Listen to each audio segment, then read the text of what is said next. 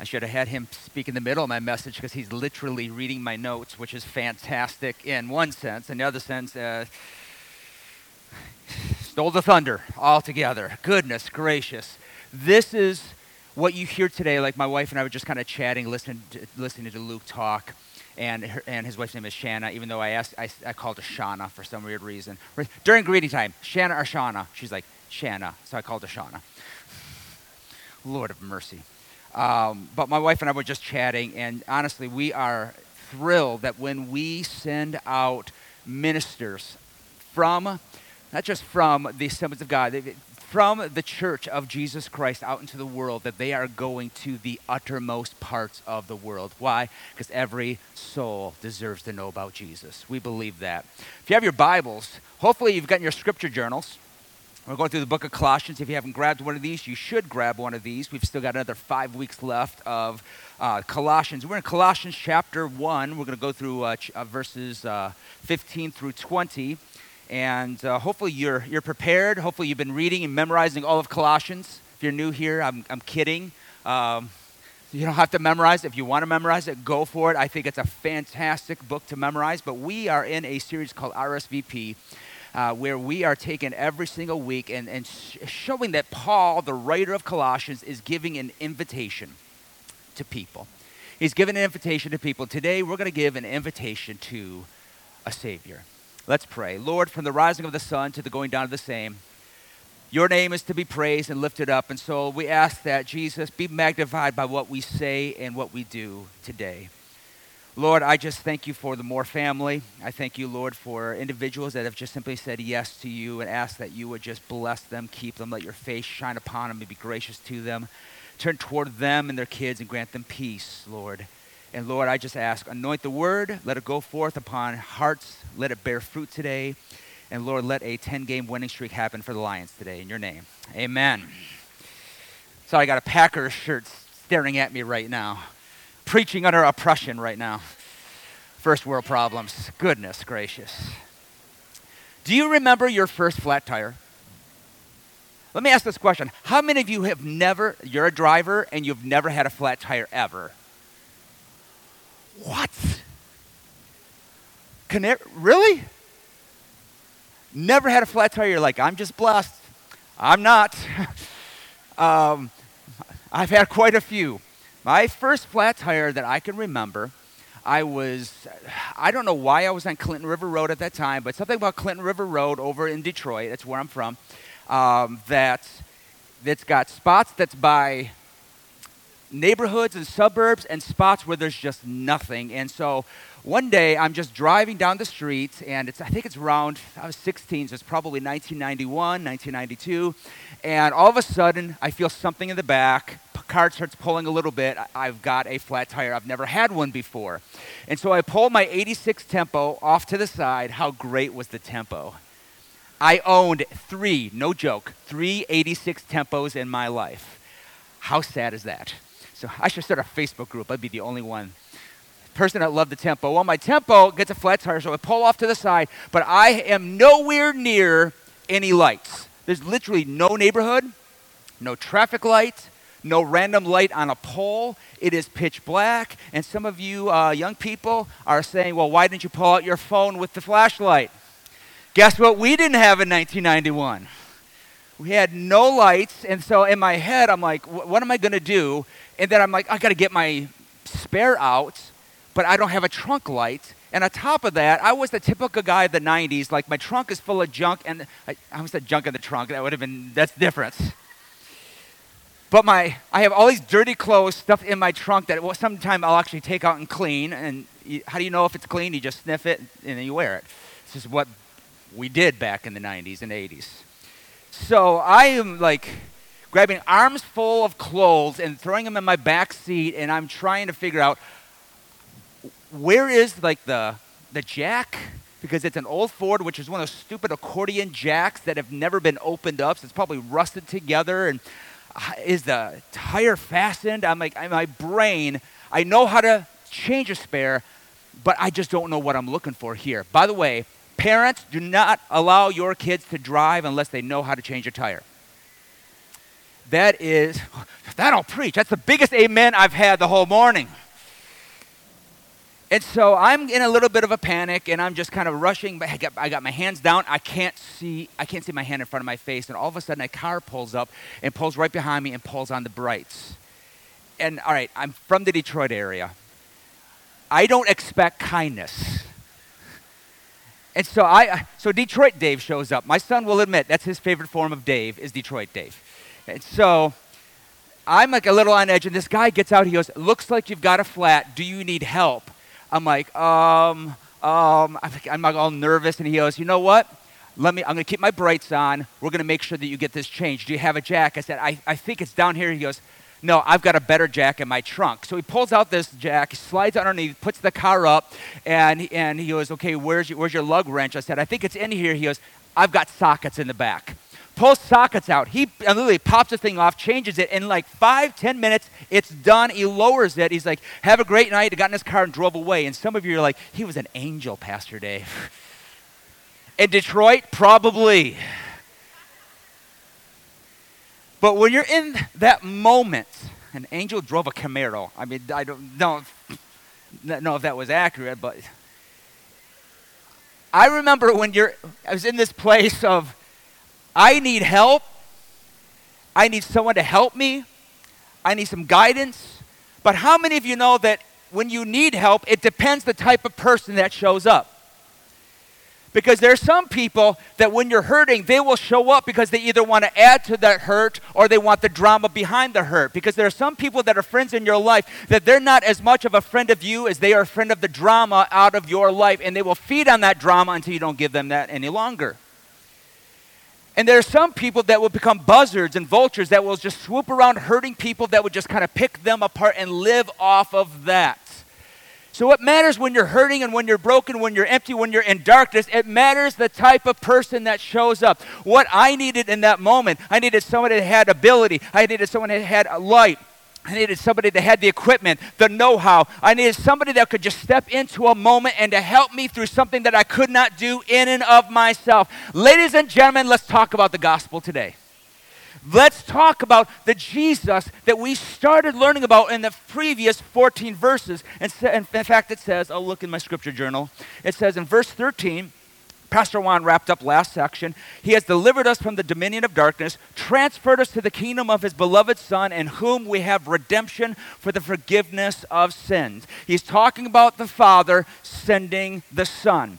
And so Paul is saying, listen, the Father sent the Son. Now it's time for you to celebrate the Son. And the Son's name is Jesus. He wants to celebrate Jesus. And so what we've got in our section for today, I hope you got your scripture journals. I hope you highlight it and write in it like I do. This is the way to utilize these things. He gives us in the next 6 verses what some commentators believe is the very first hymn about Jesus ever written. The next 6 verses is written in 2 stanzas. It's a hymn about Jesus. It's 2 stanzas. It's a song about Jesus. Why? Because he wants the people in Colossia, he wants them to understand that the one that God sent, he is the Savior. He is the Lord, and he is who he said he was. And so we have 2 stanzas here. In the first 3 verses, we've got a stanza that's about Jesus, the Lord of creation. And then the second stanza is about Jesus is the Lord of the new creation. The new creation. So I'm just going to read these first 3 verses, and then we're going to talk a little bit here. Verse 15 says, he is the image of the invisible God, the firstborn of all creation. For by him all things were created in heaven and on earth, visible and invisible, whether thrones or dominions or rulers or authorities. All things were created through him and for him. And he is before all things, and in him all things hold together. Oh, there's so much good stuff here. Now, let me give you a little bit of context about the culture of what Paul was writing to when it came to the Colossians and everything they dealt with. And part of that culture, there was a group called Gnostics. And the Gnostics they were a group of false teachers that were beginning to spread lies. Now, I could take heretics that have bold-faced lies that are right there in your face. Those are easy to spot. It's easy to spot big, fat, bold-faced lies. But one thing that I always get weary about is those that aren't in your face, but they're subtle. Deception, some of us think deception is about what hits us smack in the face. Deception is that small, little way to kind of get underneath the skin, to get underneath the truth and try to prop it up and to change it. And that's exactly what they were doing. Because the Gnostics, they were not saying that Jesus Christ was the devil, or they weren't saying that they hated Jesus. They didn't necessarily attack Jesus. What they tried doing in that day, in that culture, is they tried to devalue Jesus. And the way they did it is they tried lowering his status slightly than it was really at. They wanted to take away the significance of Jesus and to put Jesus into a place where he was less than God. He was something more than a created being of God. Therefore, he's not who you think he is. The Gnostics in this time believed that the earth in general, everything that's made of matter, that's like day one of science, isn't it? This is matter. Everything is made of matter, from my shoes to the floor to your bodies. Matter makes up everything. And in a Gnostic's mindset is that everything that is made up of matter is inherently evil and bad, and it's just there's nothing good in it. And so what they teach is this: is they didn't believe that God created the world, but they sent an intermediary to go and do things for him. And then he created another intermediary, I'll say it correctly, and then another, and then another, and then another. And then along the line of all of those, that there was one of those intermediaries who was hostile toward God, and that was the one that created the earth. Because in the brain, a good God could not have made this, and therefore he can't touch it. He keeps his distance. And so the idea is that Jesus was probably one of those intermediaries in their mind. He wasn't fully God, a bit like God, but their goal was to diminish who Jesus is, to lower him down. He's not the Savior. He's not the Lord. He's not God. And so Paul is writing into that, and he gives 3 specific titles. I want you to get a hold of these titles in this first stanza. These amazing titles. I want you to grasp this. Write this in your scripture journals. Number 1, he says, he is the image of the invisible God. The image of the invisible God. This takes me back because I see the word image and I immediately go to the book of Genesis, where Genesis says that you and I were made in what? The image of God. So that's where my brain goes here with Colossians chapter 1, verse 15. That he is the image of the invisible God, which tells us that number 1, that he is. When you want to see what God is like, look at Jesus. And not only that, if you want to know what we are supposed to look like and act like, look at Jesus.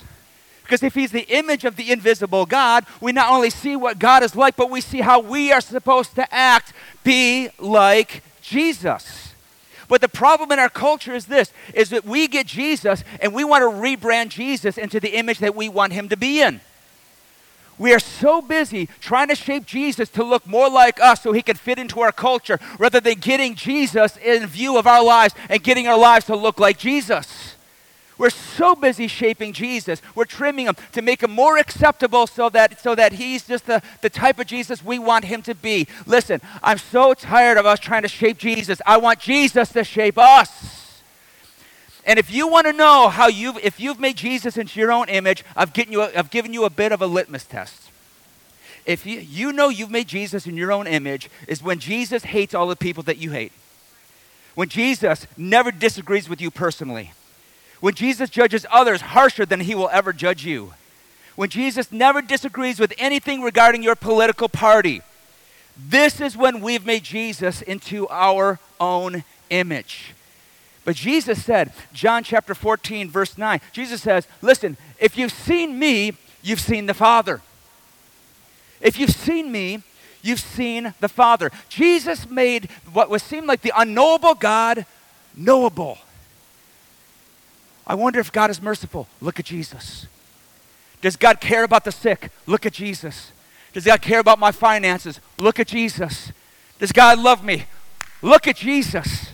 Because you could see Jesus, and we see what some people think. You can't know God. There's this unknowable God. I'm like, first of all, that's not possible, because God loved us so much that he sent his Son. And when you see the Son, you see the Father. And there are some things that I don't understand in life, but one thing I do understand is I understand who Jesus is. And when I understand Jesus, I understand the Father, because they are one. See Jesus. You want to know God. You want to know Jehovah God. You want to know Yahweh.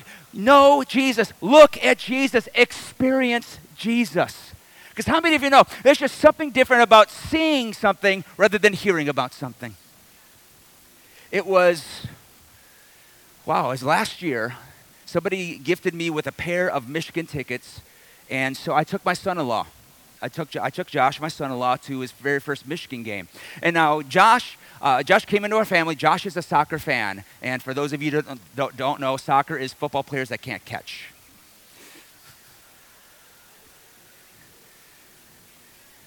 Sorry, baby. Now he's, through this past couple years, has affected me where now I've got interest in soccer. I actually know what's going on the field now, or on the pitch. I'll get it right. And at the same time, he has really caught on to American football. At one point, he's like, man, I understand why this has become really America's sport. And so he had never been to the Big House. I remember talking with him, and he said this. He says, I've never been to a stadium larger than Portage Northern High School. I'm like, oh, this is the place to go. Why? Because what's Michigan Stadium called? It's the Big House.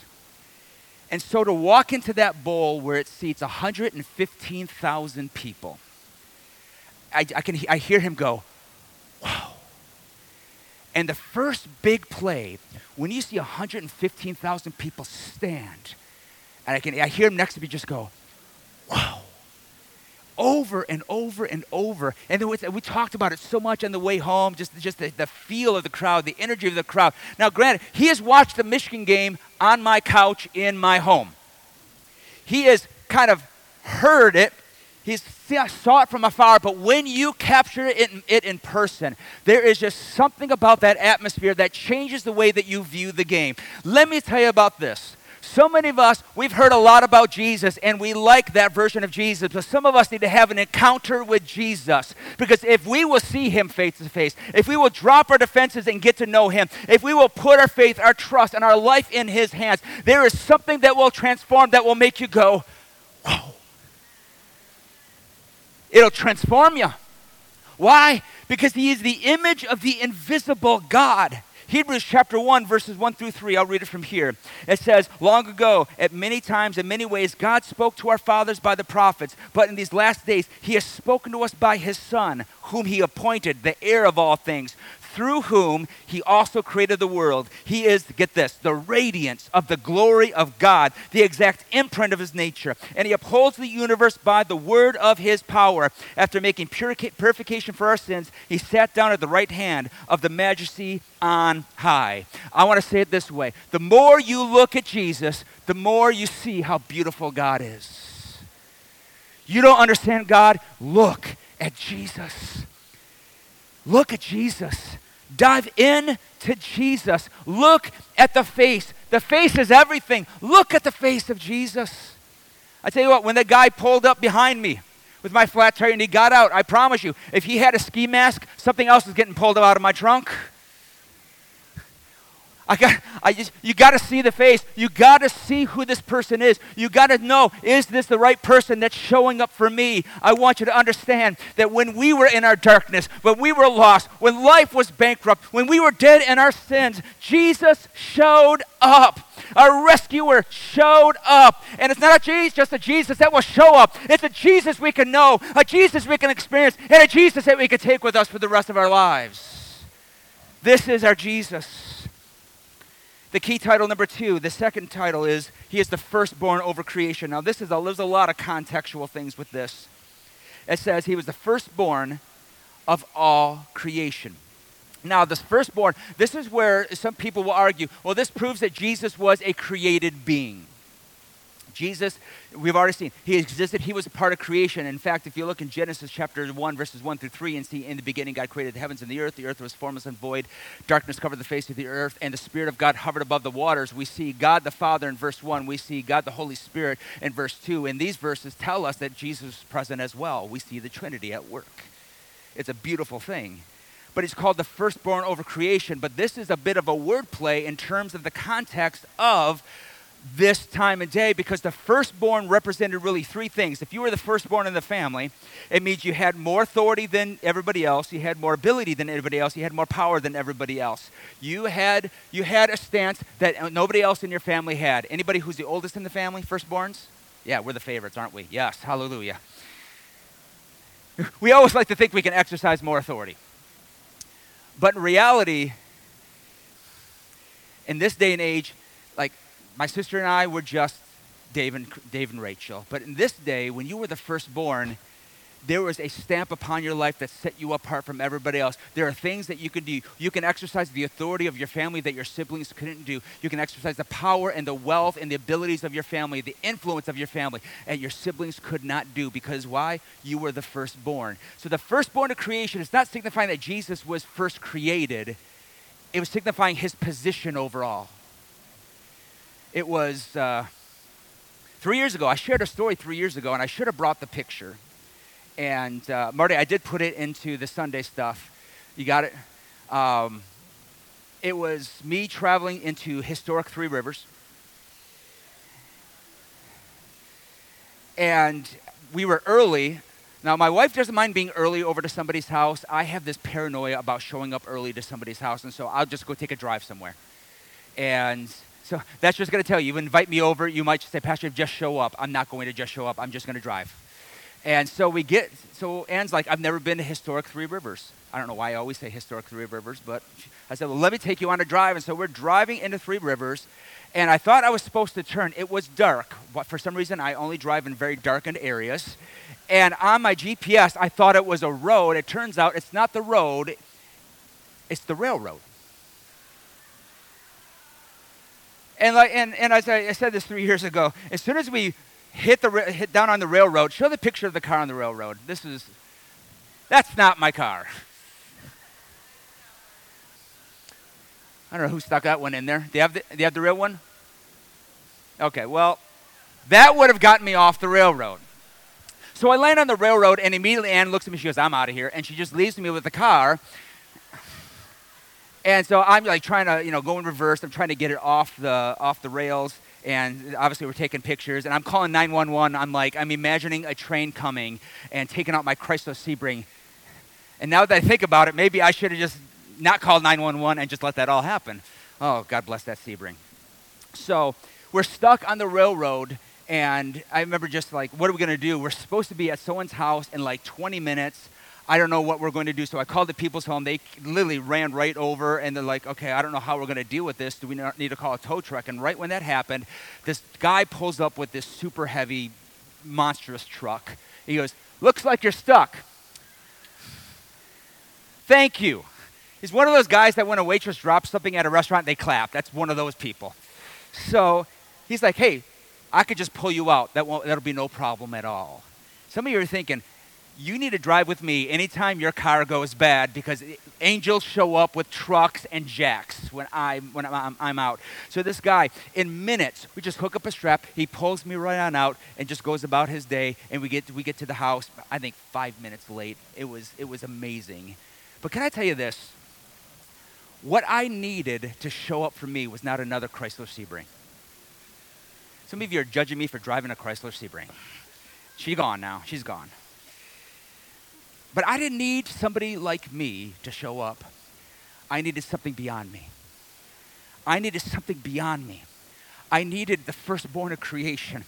Some of you have shown up today because you've shown up because you want to come and you want to worship the one that transformed your life. Because at some point in your life, Luke talked about, you remember the day when you recognized that you were dead in your sin, that apart from Jesus, there was no promise for life whatsoever. You're here because you recognize that there was a firstborn that had the authority to speak in your life, the power, the resource, everything that you needed to complete your life, to heal your life, to bring your life together. There was the one, the firstborn that came in and transformed you from the inside out. That's our Jesus. You recognize you couldn't pull yourself out. You couldn't pull yourself off the railroad. You couldn't pull yourself out of the ditch. You couldn't pull yourself out of your sin. We needed that firstborn that could stand in the authority of the Father and to call us out of our tomb. That leads us toward the third key title, which is creator and sustainer. It says in verse 16 through 17. For by him all things were created, in heaven and on earth, visible and invisible, whether thrones or dominions or rulers or authorities. All things were created through him and for him. These are amazing sets of verses. Verse 17. And he is before all things, and in him all things hold together. Write down the words, he is a creator and sustainer. He is the creator and sustainer. Again, the Gnostic heresy was this: God could not make the world because he doesn't want to be near anything broken. He doesn't want to be near anything sinful. He doesn't want to be near anything that's off. But Paul makes it clear that number one, everything was made by Jesus. Everything was made by Jesus, and not just was it made by him, it's through him that things come together. In fact, in verse 16, it utilizes a specific set of words. It says this. It says, whether thrones or dominions or rulers or authorities, all things were created through him and for him. Many commentators believe that this is not talking about earthly dominions, earthly authorities. This seems to be what Paul was talking about in Ephesians chapter 6 when he talks about putting on the armor of God. Why? Because there's principalities, powers, rulers of the darkness of this world. Paul is saying, listen, even the spiritual authorities of this world have to submit to the power of the one that created and sustains all things.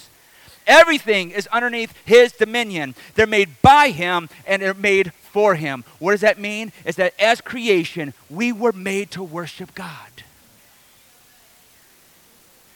I'm just going to tell you this. I love preaching, but you were not made to listen to sermons all day long, every single day. That's not why you were made. The most close thing we can get to when we come together about getting back to why we do what we do and why were we created is when we lift up our hands and we sing together, when we worship together, when we give together, when we do acts of worship. You are getting back to what you were created to do. And that's why so many people get it wrong when they talk about, man, I just felt a good presence of God in the church today. Oh, I just got to go back to the real world on Monday. That's the falseness. That's the lie, because the reality of what we're experiencing is what we were made to be like all the time. And what we go into in the real world is the facade. We're made to interact with God, to worship God on a daily basis, to walk in a love, to know that God is not just made us, He made us for us, and in Him He holds all things together. I love that. He holds all things together. You know what that tells me? He's not the God that stands far off. He's the God in the middle of the mess.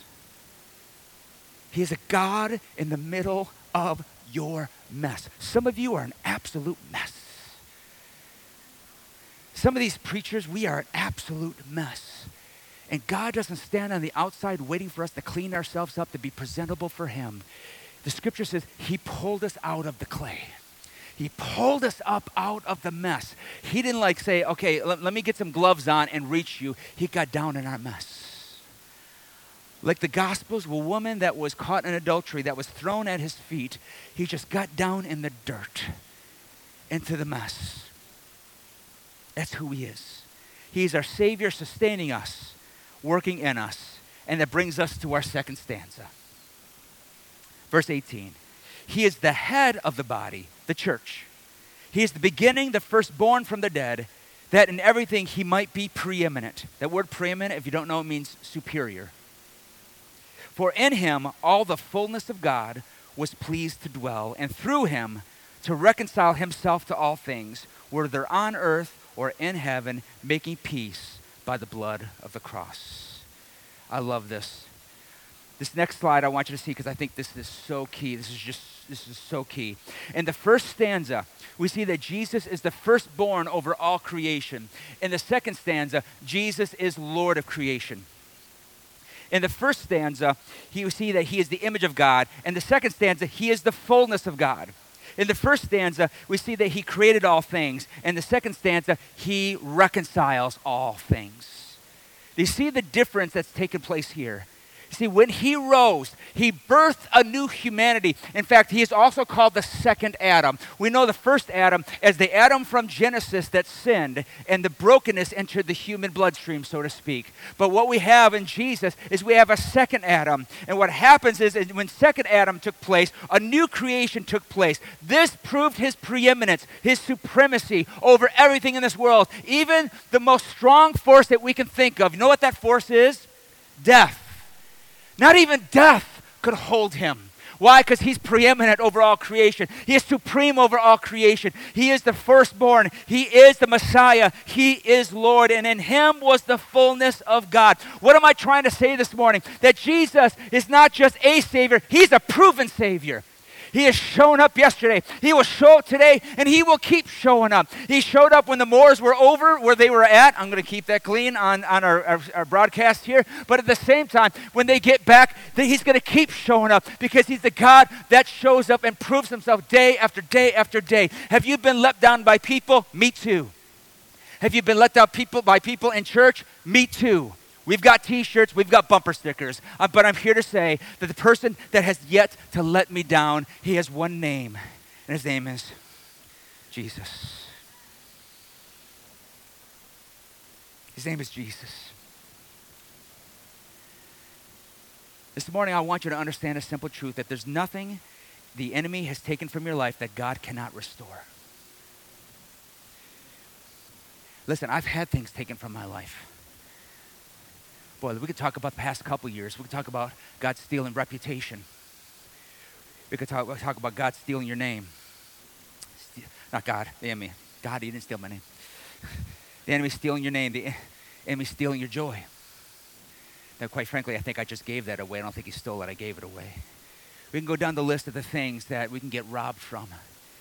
But I want you to understand that the supremacy of Jesus says that no matter what the enemy thought he took away, God can restore. Like in the days of Job, you may think you've lost it all, but God will do more than just give it back. God will give it with abundance of blessings on top of it. Jesus is the fullness of God. The Gnostics said, when it came to the fullness of God, this is what they said, that the fullness of God included all the intermediaries that God made, and you bring all them together, you get the fullness of God. And so what they didn't understand is Jesus was the complete manifestation of who God is. If there's anything the Gnostics got right, is they got right the fact that there is a condition that is present in all of us. But what they missed out is they did not think that God would ever get involved personally. And I don't know about you, but I am thankful that I have a God that got involved personally. When you see somebody score against the Lions today, you will see it in the end zone. John 3:16. Say it with me. For God so loved the world that he gave his only begotten Son. That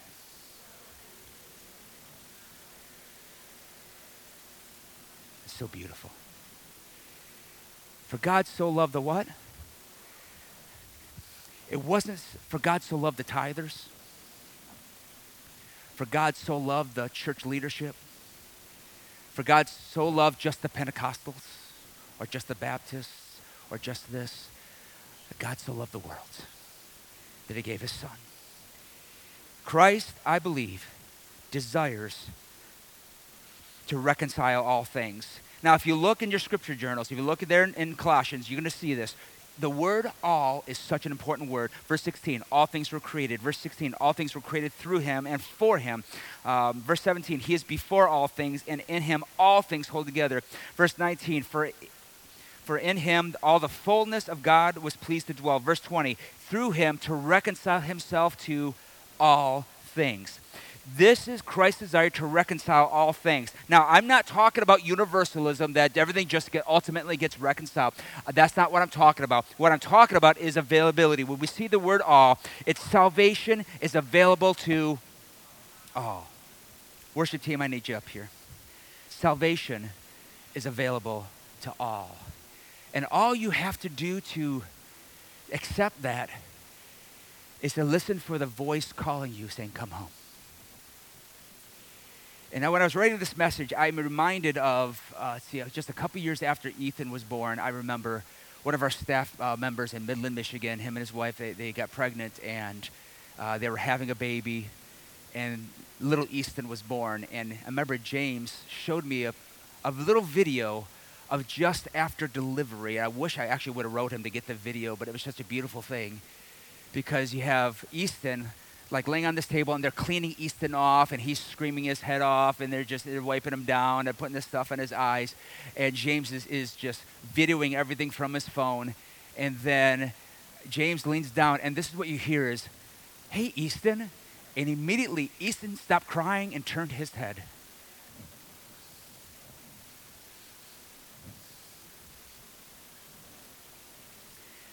I don't know if there's a more beautiful picture. In the midst of our screaming, our hurting, our brokenness, if we could just stop and listen, there is a voice calling you by name. Does God know my name? You better know. You better know. God knows your name. Does God know about your past, your sin, your brokenness? You better know. He knows it. He knows everything about you. He knows everything that you've ever done. You don't have to hide in shame from God. He already knows. What you need to do is just stop hiding your face, because He's calling your name, and all you got to do is turn toward Him. Why? Because He wants to make you new. 2 Corinthians. I got to wrap up. I got to shut up here. It says, "Therefore, if anyone is in Christ, he is a new creature. The old is past, behold, the new has come. All this is from God, through Christ, reconciled us to Himself, gave us the ministry of reconciliation." That is, in Christ, God was reconciled to the world, to Himself, not counting the trespasses against them, and entrusting us with the message of reconciliation. Therefore, we are ambassadors for Christ, God making His appeal through us. We implore you on behalf of Christ, be reconciled to God. For our sake, made Him to be sin, who knew no sin, that in Him we might become the righteousness of God. That's why I could stand here in Christ as an ambassador and say, if you are not in relationship with Jesus, be reconciled to God. Listen for His voice calling you today. Listen, feel the tug on your heart of God calling you back home. I don't know how broken your life is. I don't know what you've done in the past. You may feel like a Sebring abandoned on the tracks of life. I want you to understand a simple statement today, that Jesus makes all things brand new. He makes all things brand new. What you learn about in church today, Jesus makes all things brand new. And it's a tricky statement, because He makes it in the moment, and yet He continues to make it new every single day. We are saved in the moment, and then every single day we are being saved, because it's immediate and it's progressive. It grows over and over and over. And every time we wake up the next day, there are new mercies that are available that will continue to make us brand new. Can you bow your heads with me? I got to be done yakking today.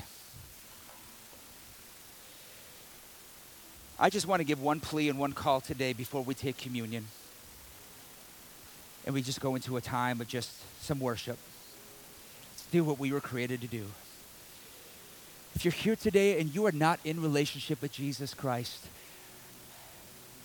I want you to hear my voice. I'm just the voice of Dave Barringer, but at the same time, I wonder if you might recognize that this is also the time where God's trying to reach your heart.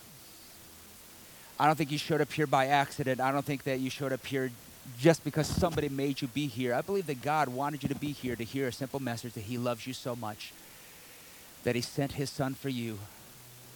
I'm not here to get you to sign up to be a part of this church, to give in the offering. I'm not here to do any of that junk here. My goal here is to introduce you to the one that transformed my life and has transformed literally millions of lives around this globe. I'm not promising a problem-free life, but I am promising you one that will stand with you through every dark valley of your life, that will not just rescue you out of sin, but that will walk you through every valley of the shadow of death, so much that you don't have to fear what anything the devil has, because Jesus is with you. So if you're here today and you are not in relationship with Christ, but you're recognizing today you've got to make a decision to follow Jesus. You don't even want to leave this place without making that decision. I just want to pray with you. I want to encourage you today. I want to help you in this journey. So if you're here today and you need to give your life to Jesus, you have wandered away, maybe you've never been in a relationship with Christ, regardless of what situation it might be, this is your day, and you want to make a decision to follow Jesus. If that's you, would you just stick your hand up in the air and say, Pastor Dave, that's me.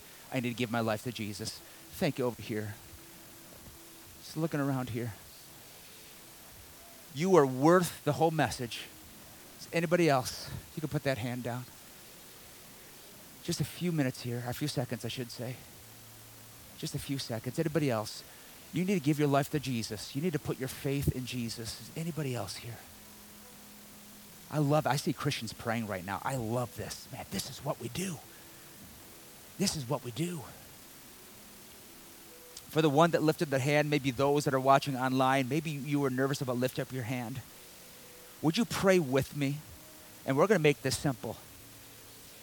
Just say these words. Jesus, today I trust you with my life. I trust you with every part of my life, my past, my present, and my future. Lord, you created the world. You sustained this world. And I need you to do that in my life. Create in my life a new heart. And just don't create a new life. Sustain this life. Help this life. Grow this life. And Lord, I pray over this individual. I pray, Lord, that you would just surround him with your presence. I pray that you would just let your love permeate his heart, that, Lord, he would just walk away from this place knowing without a shadow of a doubt that he may have walked in darkness, but he leaves in the light, not because of anything that we did. We couldn't pull ourselves off the tracks. We needed you, Lord. Every single one of us are here because of what you've done. So, Lord, I pray, I just speak life over him. I speak grace. I speak mercy. I speak it all in Jesus' name. Amen. Would you stand with me?